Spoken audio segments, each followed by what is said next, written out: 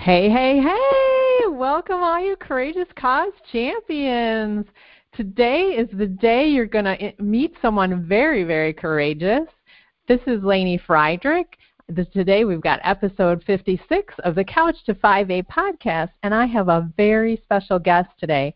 Today I'm welcoming author Tokyo Sand from the blog Political Charge, and she can also be found at politicalcharge.org. So welcome, Tokyo. Hey, glad to be here. Hey. So to just give my audience a little background on how you and I crossed paths, Tokyo, you and I are in a similar same Facebook group, and you were asking people in the group at the end of the year how we were recharging over the holidays to get ready for 2019. And I typed in a few things about, doing my self-care and my self-care notepad, the habits that I have. And lo and behold, I ended up on a podcast, or not a podcast, but one of your blogs about, different activists that you were talking about and how they recharge. So, of course, I had to check out your blog, and I got completely hooked. I signed up for your daily emails, and I love it. I love it. I have checked out different blogs in the past that are really detailed calls to action. They're very much what I feel like kind of frontline activities, which are all very important. But to me, it gets a little bit too overwhelming for me. And so yours I just love because it's so digestible. It's quick to digest. I love that you have links to other blog posts that you've written if someone wants to get into a deeper dive, or I think you will send people to like outside articles. So I was hoping today you could share with the listeners just, how you came to do this. Obviously you were moved by the election of 2016 like the rest of us, but sort of even before that, had you done anything even remotely like this? And then, what were those early steps look like? Those early, kind of faltering steps to get what is a smooth running machine, or it looks to be a smooth running machine now.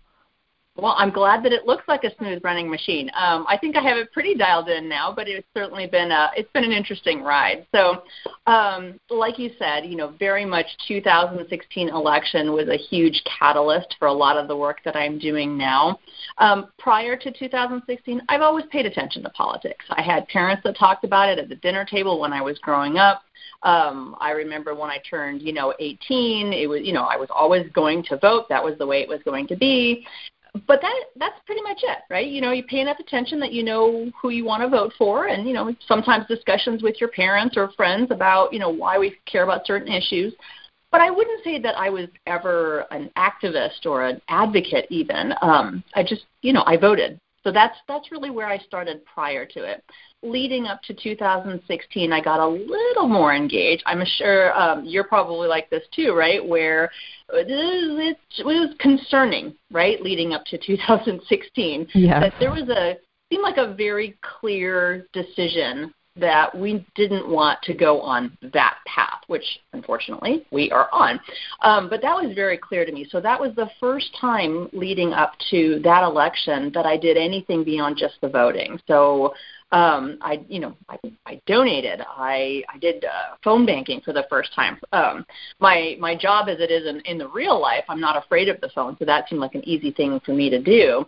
But that was really the first time I did anything more than that. So when 2016, that fateful day came and went, I will be honest, I was in a major funk. I didn't know. I was scared. I was nervous. I didn't know what to do to move forward. And lo and behold, I don't even remember how I came across this, but there was a little tiny website, and it's long since gone. They showed up for a few weeks right before the inauguration, and it was something akin to, let's just do one positive action a day. Essentially, it's our way to protest this new president coming in, but let's put one positive action out into the world. And so I signed up for their little newsletter. So I got this email. And sometimes it was just make a small donation to the ACLU. And sometimes it was, just those little actions that we're so used to now.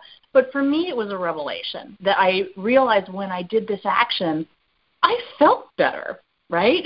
Right. So the crux of all the work that I'm doing comes from the feeling I had that when I did just a little action, most of these took seconds to do, maybe 2 minutes if I was writing an email, right? But just took no amount of time. And I realized that for me, I could lessen my worry if I put positive actions out there. And so I truly believe that taking action can make you feel better, and that's really the only way to move forward. Why be worried all the time, right? Right. So from there, I didn't know anything about how to plug into networks. People would talk about these networks that they were in. I heard about Pantsuit Nation after the election. I heard about, Indivisible hadn't even started yet. All these things. But people were plugged into networks, and I was clueless. I had no idea what these networks were, how to plug in, or anything else like that. So essentially, the only way I sort of found out about it was asking questions. I was on Twitter, and I had, no one following me, basically. I think I had less than 100 followers at the time because I was only using it to read the news. I wasn't engaging. But I would see people tweeting about politics or an action that could be taken. And so I would follow that person, and I would ask questions about what else can I do. And they would respond and then follow me back. And slowly but surely, I just ended up finding other people who thought like I did. It was about action. The only way we can move forward is to, resist, right, was a big word at the time. We resist, but that meant taking action, right, to protect our democracy, protect our fellow citizens, push back on decisions. So anyway, that was really the impetus for all of this. I got into writing, how to resist, like how to do calls to action. I would share other people's scripts for calling. Certainly when Indivisible came online, that was really helpful for a guide in how you talk to your Congress people and all that.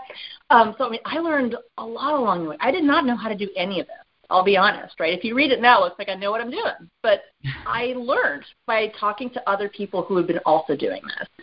So anyway, I'll try to fast forward a little bit because I'm sure you have other questions. No, that's okay. Even if we just pause for a second, it just sounded like you were documenting on Twitter your own process of, I didn't know how to do this, and hey, I just found out how to do this. Here you go if anybody else wants to know how to do this. Mm-hmm. Yeah, that was what I realized my niche is that, and I've been told this by others, is that I have a way of taking a otherwise complicated subject and breaking it down and making it understandable for more people. So I think a lot of times what stops people from taking action is they don't quite understand or don't think that they have the level of understanding that they think that they need before taking action, right? And so what can I do to help that? Early on, there's just certain things like not that I want to bring up this fight, but the original, Supreme Court, when we were in the process of finding our first Supreme Court justice under Trump, where, Gorsuch did eventually win, but there was a lot of complicated shenanigans, really, that the Senate was going through to rig the whole thing. And I use that word kind of carefully, but essentially they are playing by the rules. It's just that none of us know what those rules are. Mm-hmm. And so I ended up doing this really sort of, I forget how many tweets it was. It was like 35 tweets, so one of these really long threads, but just sort of explaining in bite-sized pieces what was going on, how we got here, what we can do next, and so on and so forth, which really, when I look back on those old threads, really mirrors the way that I do a lot of my posts now, right? What's going on? What's some of the background that you need to know? What do you need? What can you do about this? What action can you take? And so I started to get my friends on Twitter and on Facebook who started to encourage me to put it in website form, that not everyone's on Twitter, and it's great to have it on Twitter, but not everyone's there.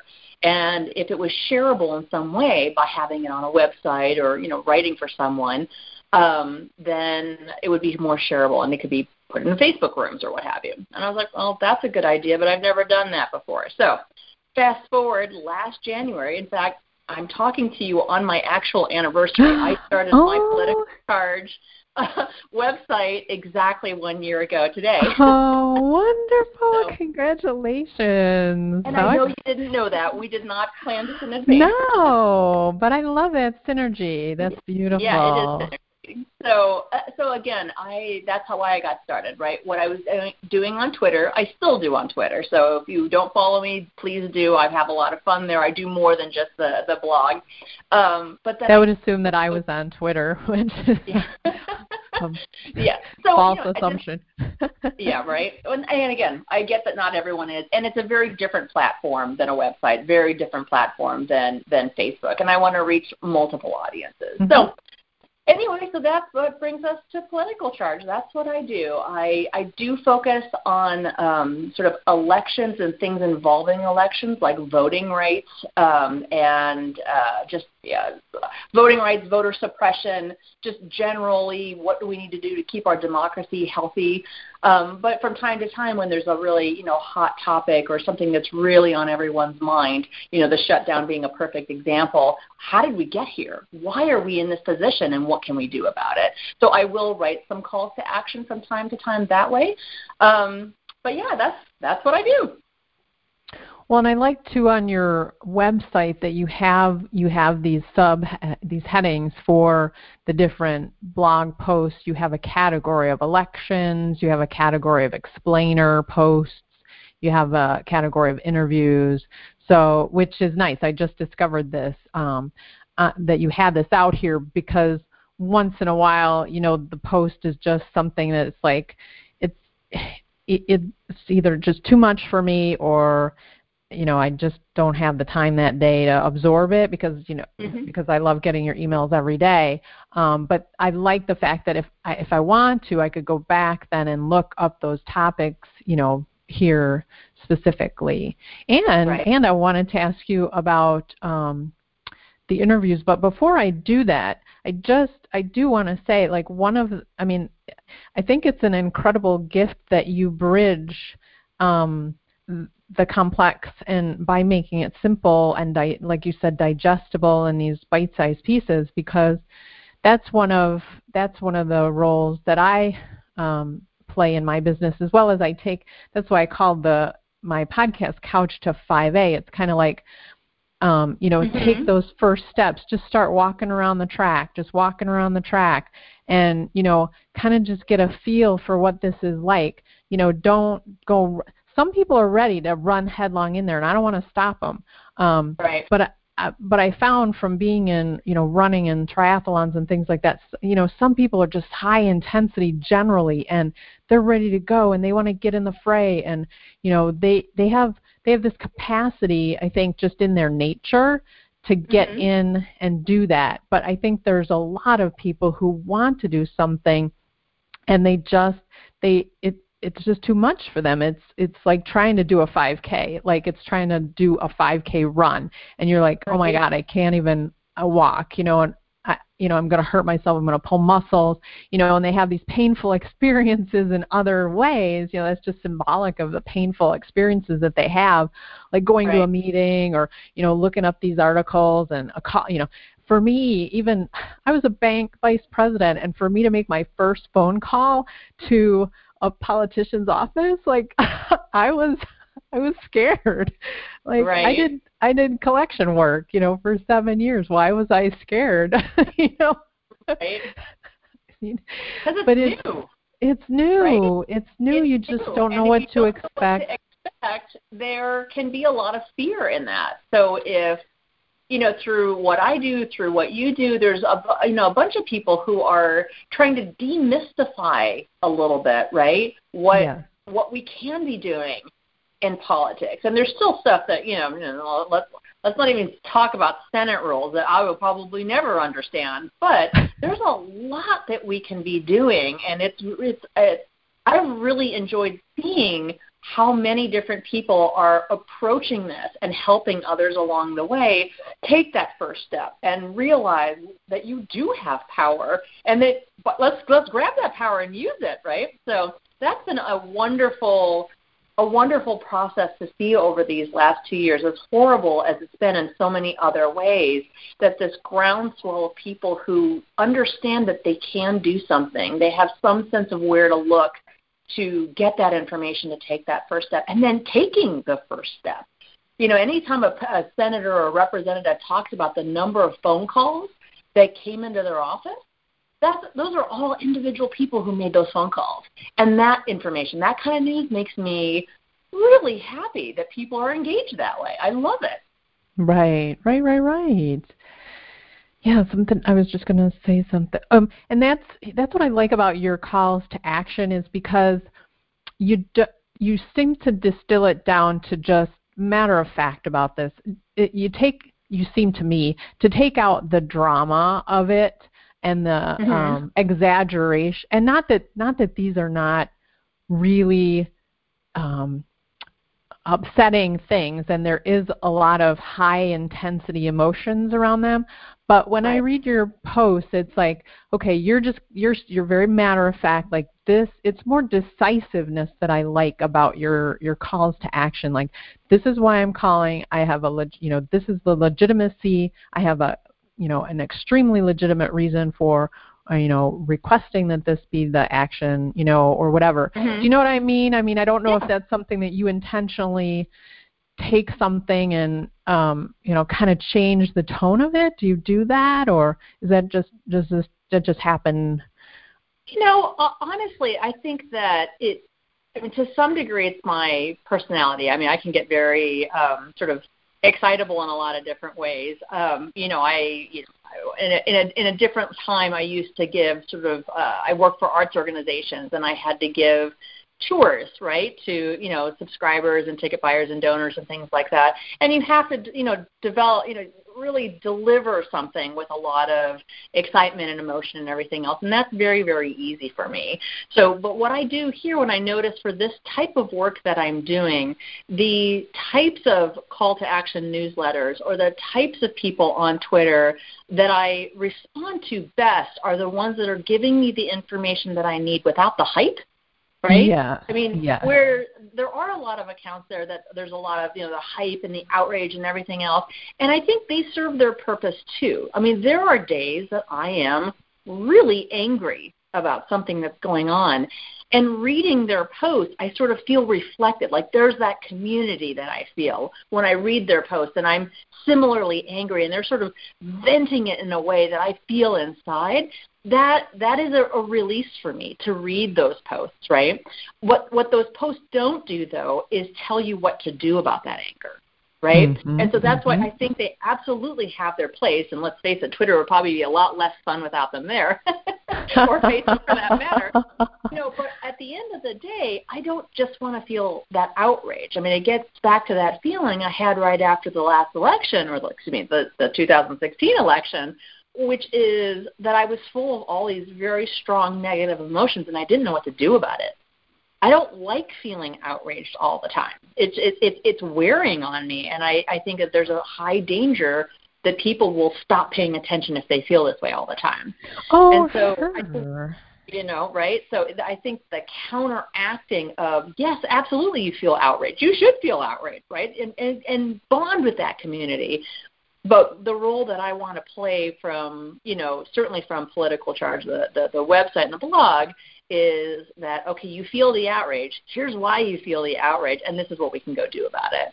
So on the I have my outrage moments on Twitter. I am human. Right, but as much as possible, try to get that information out there, and I gravitate towards sharing more information that's very much, this is what's going on, this is why we're here, and this is what we can do about it. And so that's the kind of tone and language that I like to use on the blog. And what's coming across to me, it just came into my head, is that I feel like you're like this coach, and you've got the team in the locker room, and you're like, we've got this is what's happening out on the field, this is what we're going to go do about it. We're all fired up. and let's go make this happen. Like, let's go take this strategic steps, and we're going to win out in that field, right? Mm-hmm. Yeah.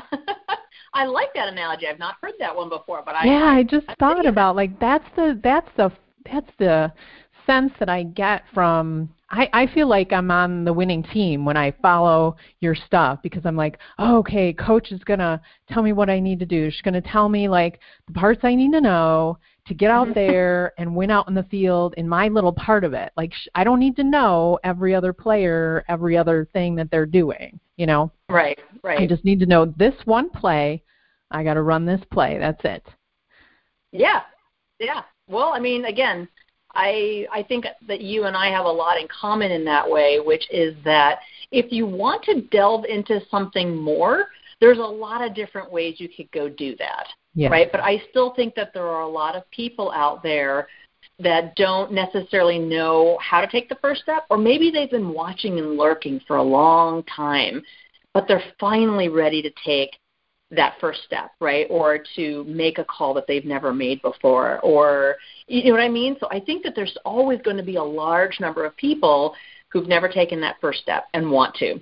Mm-hmm. And so if I can build some familiarity about how this works, and then they're finally ready to make that call, if I move my website forward and we start working on more intermediate and advanced actions, I mean, maybe that's something I do. But I think that there will always be a healthy amount of what I do right now, because my basic goal is I want to get more people who understand how their government works and know how to push the buttons and the levers of the power that they have. And for me, what I'm doing right now, I think accomplishes that. So I don't think that's ever going to go away. No, because I think we need a lot of people walking. A lot, you know, there are plenty of groups out there that you know, stir up the people that are ready to run.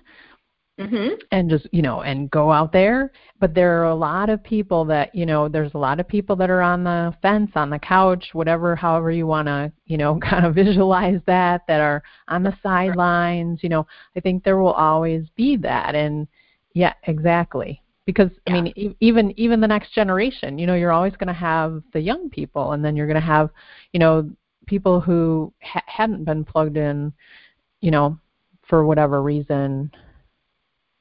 So I just think there's you know, you see when you go to a 5K event, you see a lot more walkers than runners out there. You know, there's just a lot of people that could use that. But they committed, right? They committed to doing something. How you do it is your choice, right? But they're gonna do the 5K, right? And they're gonna start by walking, and then they're gonna walk it a little faster. And maybe someday they run, maybe they never will run, but they're going to commit to doing the 5K. You know, I'm not going to give anyone a lot of grief that, you know, if they want to send an email to their senator instead of calling them. Now, if they want to know which one is better, I can explain that, right? And there are times when actually one is better than the other, and times when the other one is better. So, but if they are uncomfortable and are unwilling to make the call because it just scares them too much, send an email, right? Let's get it done. I don't really care so much about the how, as long as you're taking the step and making sure your senator knows how you feel about something. You are their constituent. They need to hear from you. So, you know, I'm not going to quibble too much about how people get involved. So I try to give multiple ways that you can do it, but yeah, that's important to me. Because they're going to, if that's their comfort zone, they're going to feel like, hey, I did something today. Because I'll admit, honestly, there were times at the beginning of this process that I did the email thing because I was just not ready. I just didn't feel like I didn't, I just I was too scared. I feel you. You're not alone. And even today, now I've got them all on my, you know, auto dial. But when I call, then I'm still perplexed that, you know, they're not really confirming that who's on the phone is who is saying who's on the phone, because I've been hearing some things in this aside topic, you know, that certain opposition groups, you know, Republican groups or whatever, are paying people to call. And, you know, how does a member of Congress know that? They have no idea who's on that phone every day. Right. You know, right. It could be somebody who's being paid to make these ghost calls or whatever. I mean, I'm sure it would be a lot to try and come up with a system where they're actually verifying, that the person that they're talking to is a constituent. Yeah, for sure. That would be, that's a topic for someone else. Yeah. Because when thinking about security and verifying and everything else like that, that gets to be pretty complicated pretty quick. Yeah, and I, through the email, I just felt like, well, here's a way that they know it's me. I'm giving them my phone number and my address and my name and my email. You know what I mean? I just felt like there was more legitimacy. But yeah, now I do both. Yeah. Yeah. No, I mean, there's always going to be shenanigans, in politics. We're never going to be free of that. I just hope that when, dirty tactics that are not right, are found out, that they tackle those, or they find some way to mitigate that. Mm-hmm. So I'll keep my fingers crossed on that one. I got to go talk to the security experts on that one, right?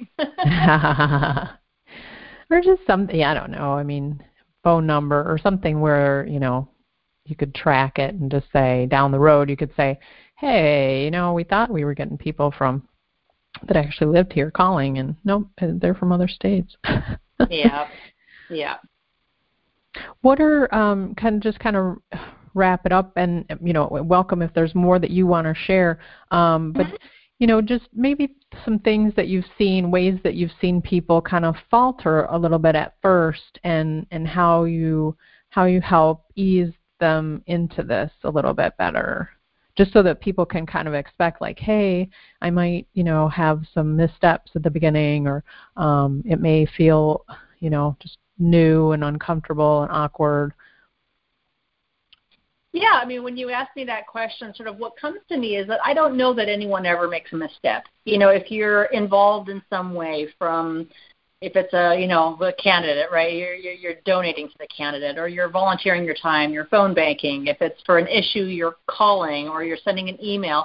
I don't know that any of those are missteps. I think more what I see are sort of the ebbing and flowing of energy, right? When people get very upset about an issue. I mean, let's look at that first year, the constant attacks on our health care, right? People were very animated about that. Getting sick or having an accident is something that every single human being can understand. And so it was personal. People understood the issue intrinsically. And so there was a lot of energy and animation. And every time a new vote come up, right, there was a swell of activity and letter writing and calls and so on and so forth. That's really, really great. So, but what happens then is after it's over, sometimes we win, like in healthcare. That's awesome, and you're full of energy and you're ready to take on the world. And sometimes we don't win, right? When we have, two Supreme Court justices that they get on the bench despite our best efforts. And it's a really natural and normal feeling to be pretty deflated and defeated. Mm-hmm. It's in those moments that I get more, my energy sort of riles up, because, of course, I'm feeling defeated and upset at the same time. But I think it's especially in some of those big loss moments that I worry about losing people. Right, just that they're like, this is too hard, and I fought so hard, and I lost anyway. I'm just going to give up. And that's the moment, right, that I worry. Are people going away, right? Come back, take a moment, take a breather, but then come back. If there's other issues that you care about, that we're going to need your help. And so, I don't know that anyone ever makes a misstep when it comes to advocacy. If you care about something and you put even a smidge of effort towards it, that's never going to be a misstep. My concern more is it's a very natural thing that your energy, when it comes to your advocacy, ebbs and flows. There are going to be times that you'll take every minute, between, your lunch hour and breaks and weekends and evenings to work on something, right? However much time you can put on it. And there's other times that you're like, I need a break. I'm not going to look at Twitter. I'm not going to read any news this weekend or this week or what have you. It's, and that's okay. But I would say that there's I'm trying to remember the exact quote that you see all the time. It's like, if you're feeling burnt out, take a break, don't quit, right? It's something along those lines. I'm paraphrasing a little bit. And so, I think that that's something that everyone who's sort of getting involved with this kind of work needs to know. I mean, if you talk to, you had mentioned the interviews that I've done. So over the last year or so, I've interviewed a variety of people. I started with folks that were really engaged and involved in campaigns because, again, it was something I've not worked on a campaign. And I wanted to learn from others, what it's like and what are the different jobs you can do and how much time or how little time can you spend working on a campaign. And so I ended up talking to them. And some of them were, like me, very new to all of this, starting in 2016. And others have been doing it for years and years and years. And if you talk to the ones that have been doing this kind of work, whether it's campaigns or issue advocacy or anything else for a very long period of time, they have found a way to find a balance, right? Like, it is their issue. They're never going to not care about that issue. But how much time they're spending on it ebbs and flows. But they never unplug. Right?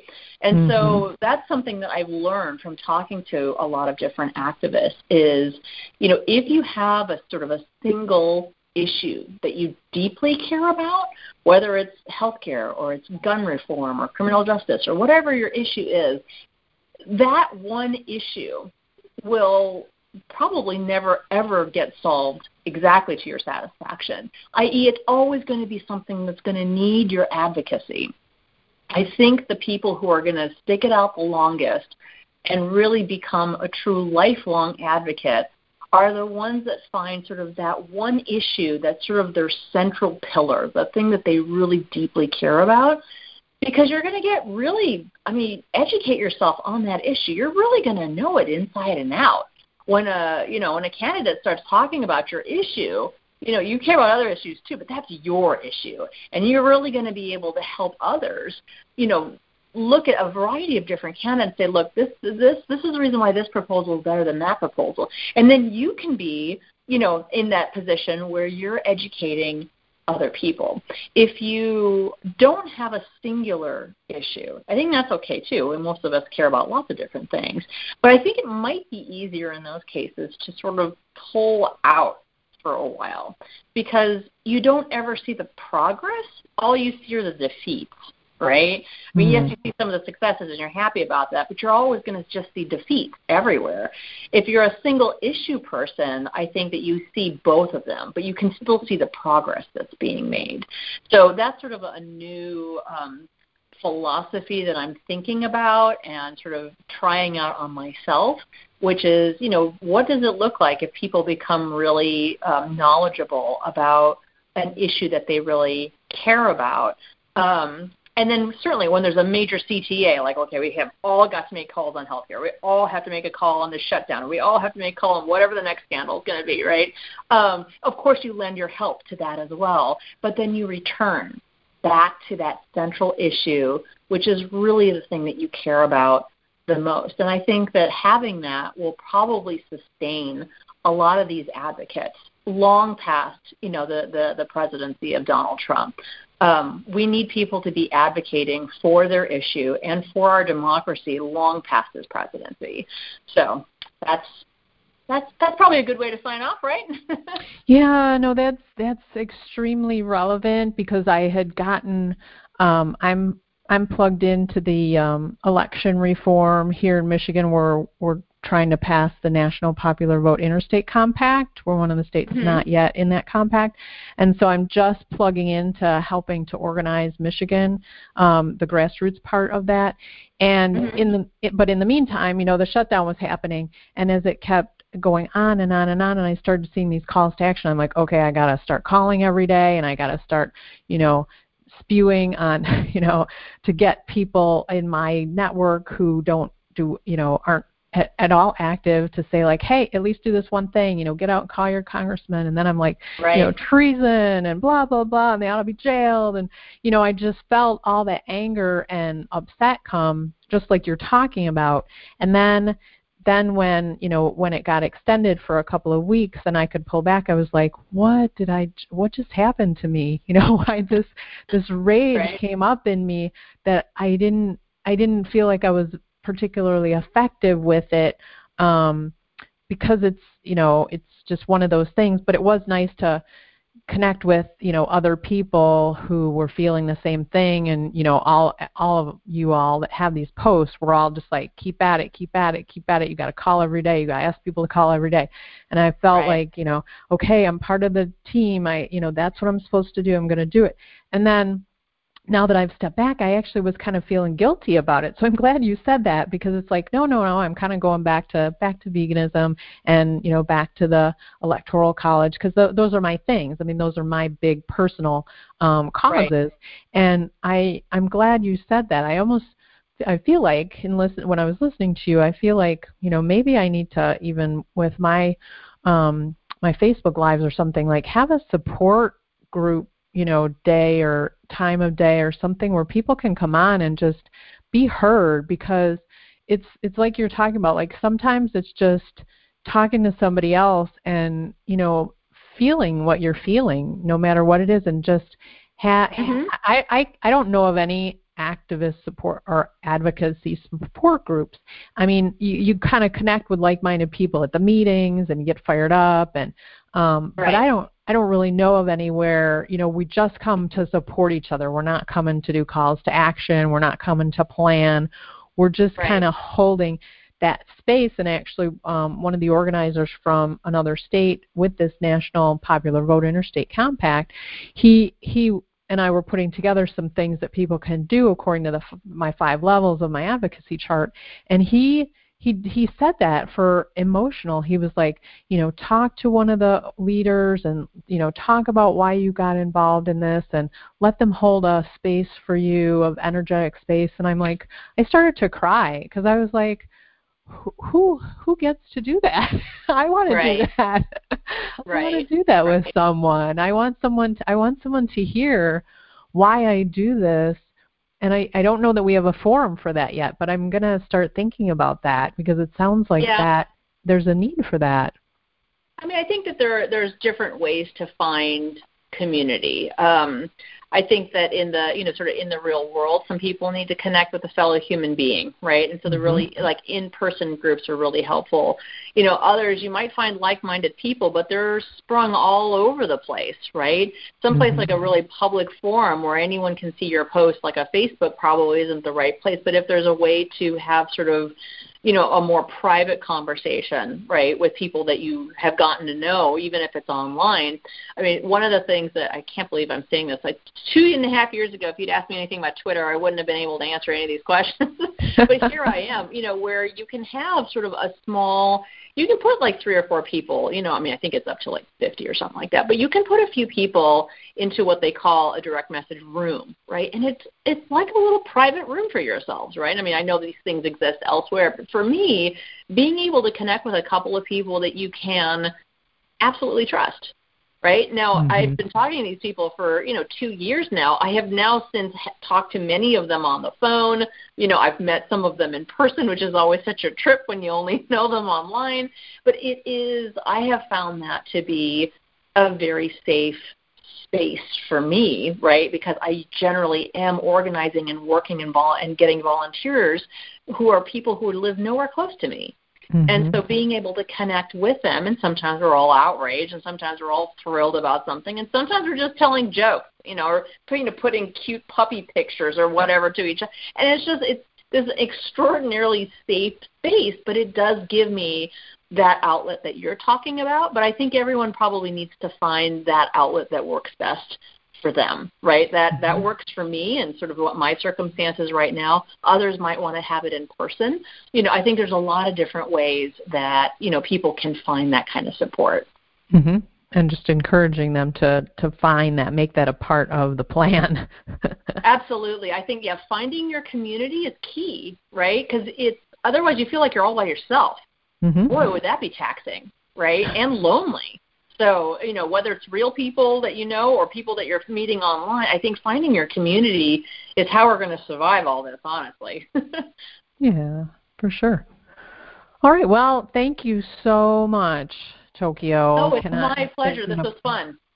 So just want to let people know, and I'll put it on the podcast. I'll put the link to your website and also your Twitter handle on the blog, the podcast post, but it's DHS Tokyo, correct? That's the Twitter? Okay, Yep, that's my Twitter handle. Yep. Awesome. Well, thank you for being courageous. You are making profound changes in the world by, reverberating out, and taking your gift and sharing it with the rest of us. So I appreciate it so much. Well, I really do appreciate the opportunity, and I'll look forward to meeting some of your listeners, perhaps online. Okay, sounds great. Thanks. Thank you. Namaste.